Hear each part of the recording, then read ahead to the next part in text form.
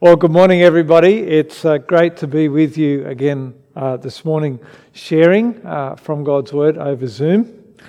And we continue on in the book of Job. This time we're up to the second round of speeches between the friends and Job.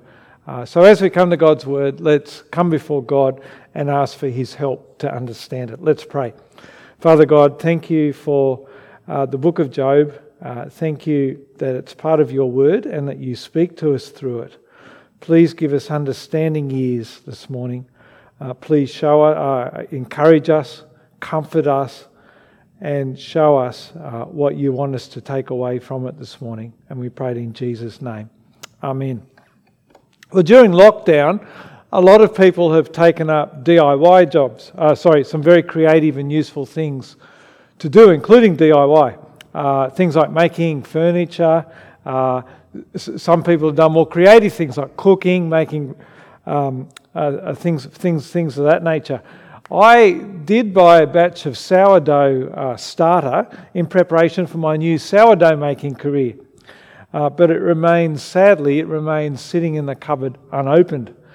But the lockdown project that I have come through with has been, well, perhaps slightly less productive.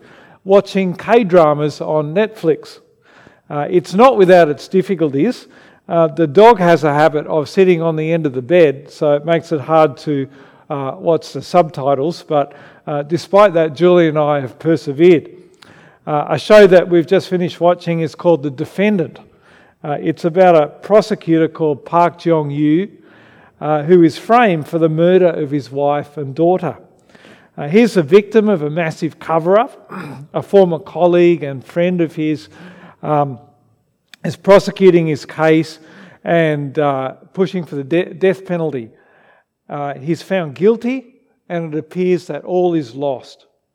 Abandoned by his friends, condemned by a corrupt legal system, Park Jong-yoo is desperate to prove his innocence. But then unexpectedly he gains an ally. A young legal aid attorney takes on his case. She argues his case in court.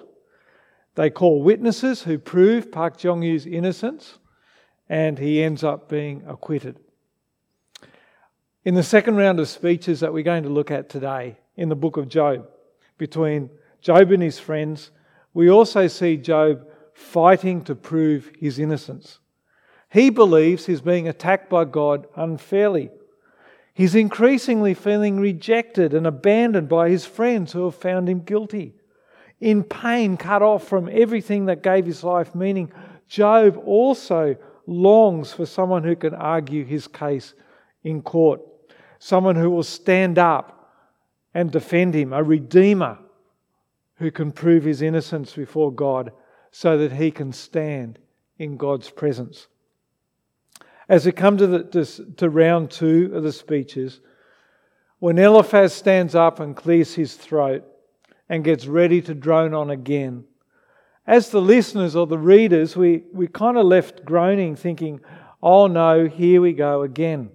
Because we're already left with a sense of exhaustion and frustration.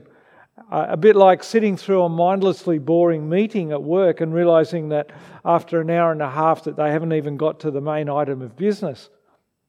And a lot of that sense is that this talk fest is going nowhere fast. The friends aren't listening to Job, and Job has given up on listening to the rubbish that's coming out of the friends' mouths. A couple of things worth noting about the speeches that give us a clue about the way that we are to read them. This second round of speeches goes for 7 chapters, from 15 to 21. Job speaks for 4 of those chapters. That's more than half. And that reflects the importance of Job's words as compared with the friends. The author wants us to listen to Job much more than to listen to the friends. Secondly, notice as we go along in the speeches that Job spends more time talking to God than he does in responding to the friends. And that shows, but the friends spend all their time trying to prove their point to Job. Not a single verse do they talk to God. And that shows us that Job is the one looking for an answer from God. He is the one crying out for relationship. The friends are only interested in their theology and proving their point against Job.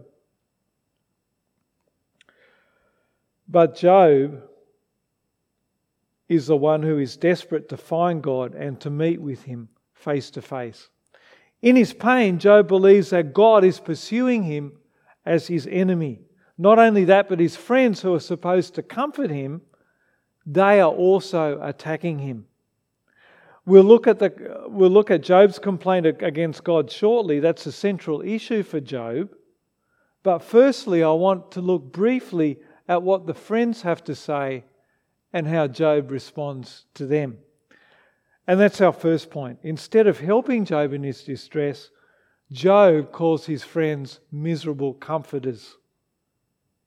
Well, once again, like the first round of speeches, Eliphaz is the one who starts off. Let's pick up his word. Follow along with me in your Bibles because we're going to be looking at the text as we go. Have a look with me at chapter 15, where Eliphaz starts off. 15 verse 1, Eliphaz the Temanite replied, "Would a wise person answer with empty notions or fill their belly with a hot east wind?" Verse 3, would they argue with useless words, with speeches that have no value? And then verse 5, your sin prompts your mouth, you adopt the tongue of the crafty. Eliphaz sees himself as a wise man who knows the fate of the wicked.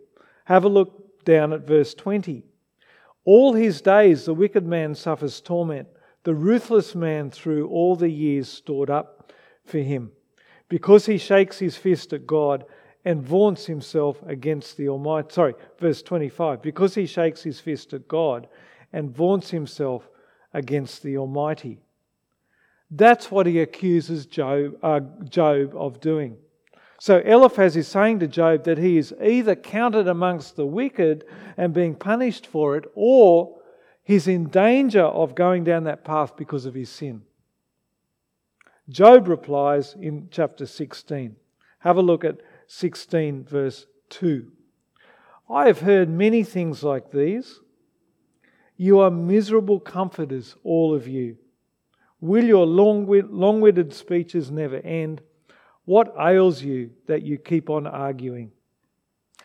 Well, we'll come back to what else Job says shortly, but firstly we'll move on to Bildad. Surprisingly, Bildad takes a breather from having a go at Job. Instead, like Eliphaz, he spends a chapter talking about the fate of the wicked. Let's pick it up in chapter 18. Chapter 18, verse 5. The lamp of the wicked is snuffed out. The flame of his fire stops burning. The light in his tent becomes dark. The lamp beside him goes out. Well, that's Bildad. Then once again, Zophar is the last of the friends to speak. But he really could have saved his breath because it's almost a rerun of what Bildad has just said. The same message that the wicked are punished. Have a look at chapter 20, verses 27 and 28. Chapter 20, verse 27. The heavens will expose his guilt, the earth will rise up against him, a flood will carry off his house, rushing waters on the day of God's wrath. Such is the fate God allots to the wicked, the heritage appointed for them by God. And with that, we come to the end of the friends' speeches in round 2. And the reader is left once again with the depressing sense of going nowhere fast. It's not as if the friends are telling Job anything new. The whole lecture about the wicked suffering God's judgment isn't a revelation to Job, because Job was brought up on a diet of believing and knowing God's justice. In fact, everything the friends have said about retribution theology, the wicked being punished and the righteous being blessed, Job believes all that too. But what Job will not accept is the friends' conclusion that Job is being punished because of his sin. Instead of being comforted by his friends, Job is attacked and left shattered. Have a look back at chapter 16, verse 4. I also could speak like you if I were in your place. I could make fine speeches against you and shake my head against you. But my mouth would encourage you. Comfort from my lips would bring you relief. And then in the one of the most moving parts of the speeches, Job pleads with his friends to act like friends and not enemies. Listen to the desperation in Job in chapter 19. In chapter 19, verse 21. Have pity on me, my friends. Have pity, for the hand of God has struck me. Why do you pursue me as God does? Will you never get enough of my flesh? You see, Job believes that God is hunting him like a wounded animal. He's alone, isolated, in pain, and he can't even depend on the support and comfort of his friends. Having miserable comforters as friends is certainly making Job's suffering worse, but it's nothing compared with having God as his enemy. For Job, that's the whole issue that makes his suffering intolerable. He's lost his children, he's lost his health, but worst of all, for Job, he's lost his God. Our second point is that Job is convinced that God has wronged him and is chasing him down. Have a look back at chapter 16. 16 verse 9. God assails me and tears me in his anger and gnashes his teeth at me. My opponent fastens on me his piercing eyes. Then jump down to verse 12. All was well with me, but he shattered me. He seized me by the neck and crushed me. He has made me his target. Verse 13. His archers surround me without pity. He pierces my kidneys and spills my gall on the ground. Quite graphic imagery, isn't it, of God attacking him. As well as Job thinking that God is chasing after him, like Mel Gibson rushing at the English soldiers in Braveheart, he's also taken everything away from him in Job's mind. Have a look at chapter 19. Chapter 19, verse 9. He has stripped me of my honour and removed the crown from my head. He has alienated my family from me. My acquaintances are completely estranged from me. Verse 14, my relatives have gone away, my closest friends have forgotten me. My guests and my female servants count me as a foreigner. They look on me as a stranger. Can you feel, friends, a sense of utter isolation and aloneness that Job is feeling here? The experts tell us that grief is always an isolating experience. No matter how many people we might have around us to comfort us, there's always a sense of walking through something alone, that no one can enter into our internal pain and share that with us. When Julie and I lost our son Owen, we were very blessed to have a loving team with us in East Asia who didn't hesitate to leave their holiday behind that they were having and come back to be with us, to comfort us. But even having loving friends around us, there was still a sense of isolation in our pain. But Job didn't have the blessing of supporting friends or family.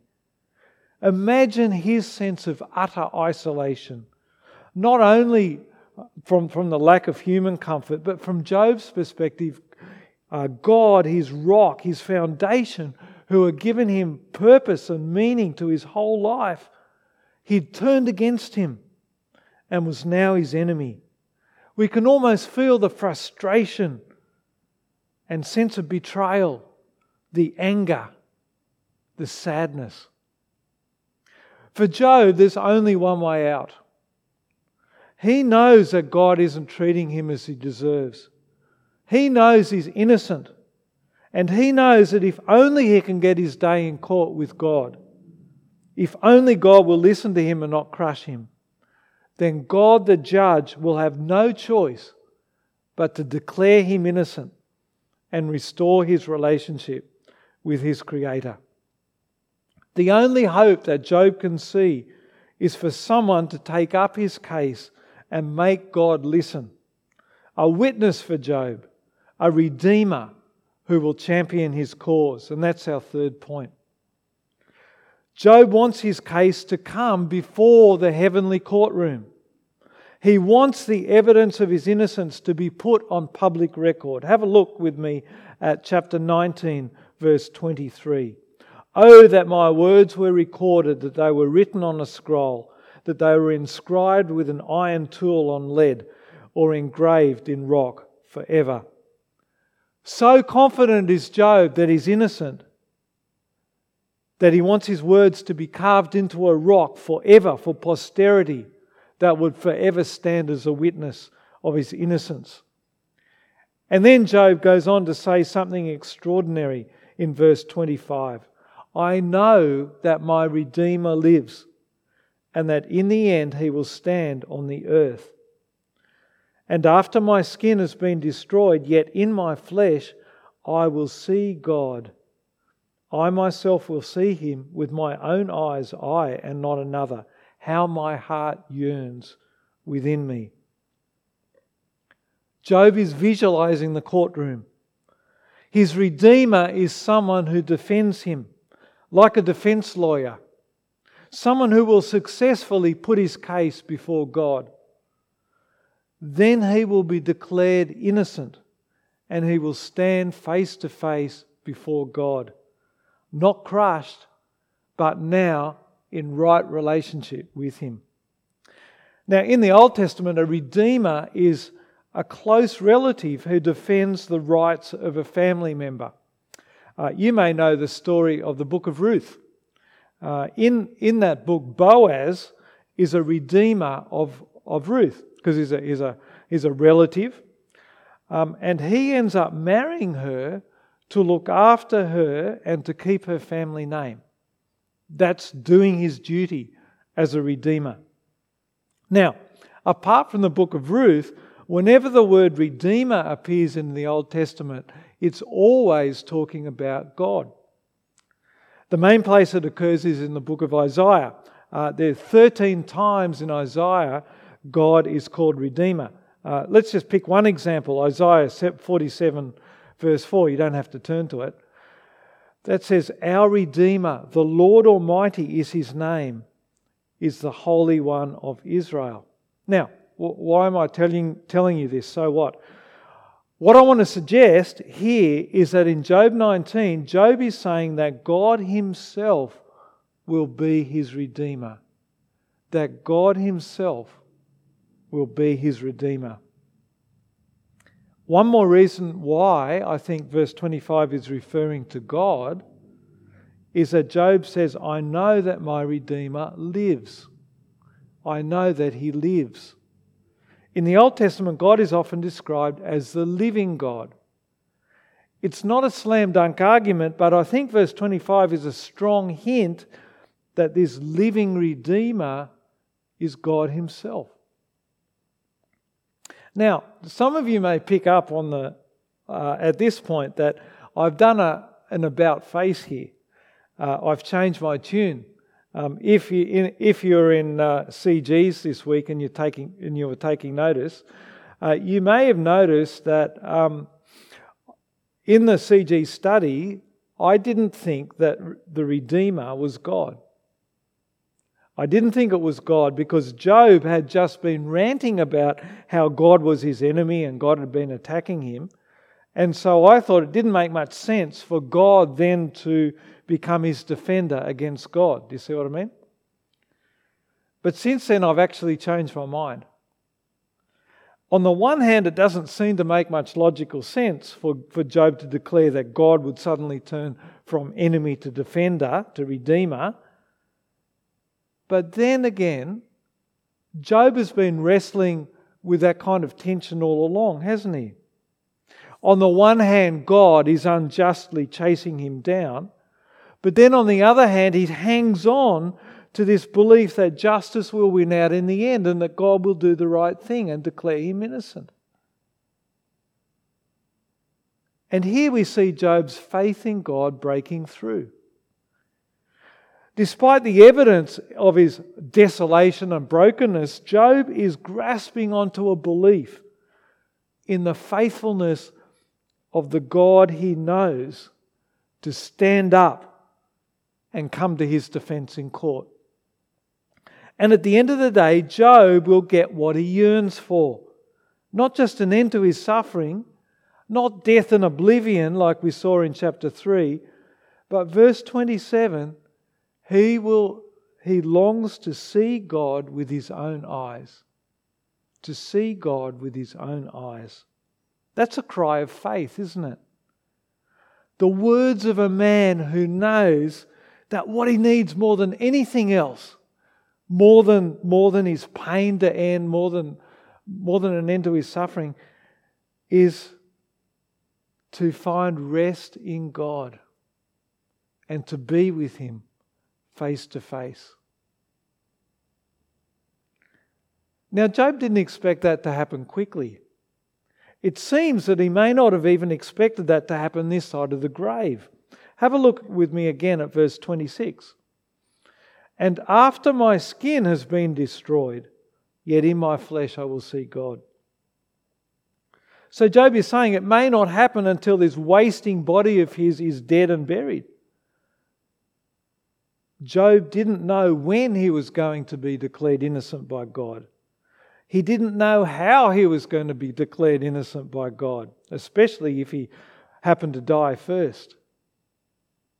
Now, this probably isn't expressing some belief in a bodily resurrection, because in the Old Testament there was no real sense of what happened after the grave, no clear idea of a resurrection.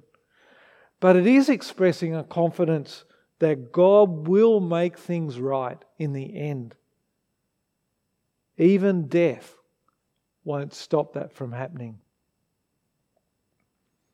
Job was isolated, alone, rejected by his friends, and in his mind being hunted down by God. But still, for Job, God was his only hope. A final hope of being restored in relationship with him. A hope of God standing up in court as his Redeemer and defending his innocence. So that God is no longer his enemy, but his friend. Now, if the Redeemer is God himself, Job is saying that his hope is in God, in effect, standing up and defending Job against God, who is apparently angry at Job. On the one hand, that seems an absurd picture, doesn't it? Completely illogical, which is why at first I rejected the possibility of God being Job's Redeemer. But then if we fast forward in the story of God's dealings with humanity, we find the depressing reality not of a Job who wrongly imagined God's hand being against him, but of people, in fact all people, who actually stand as God's enemies because of our rebellion.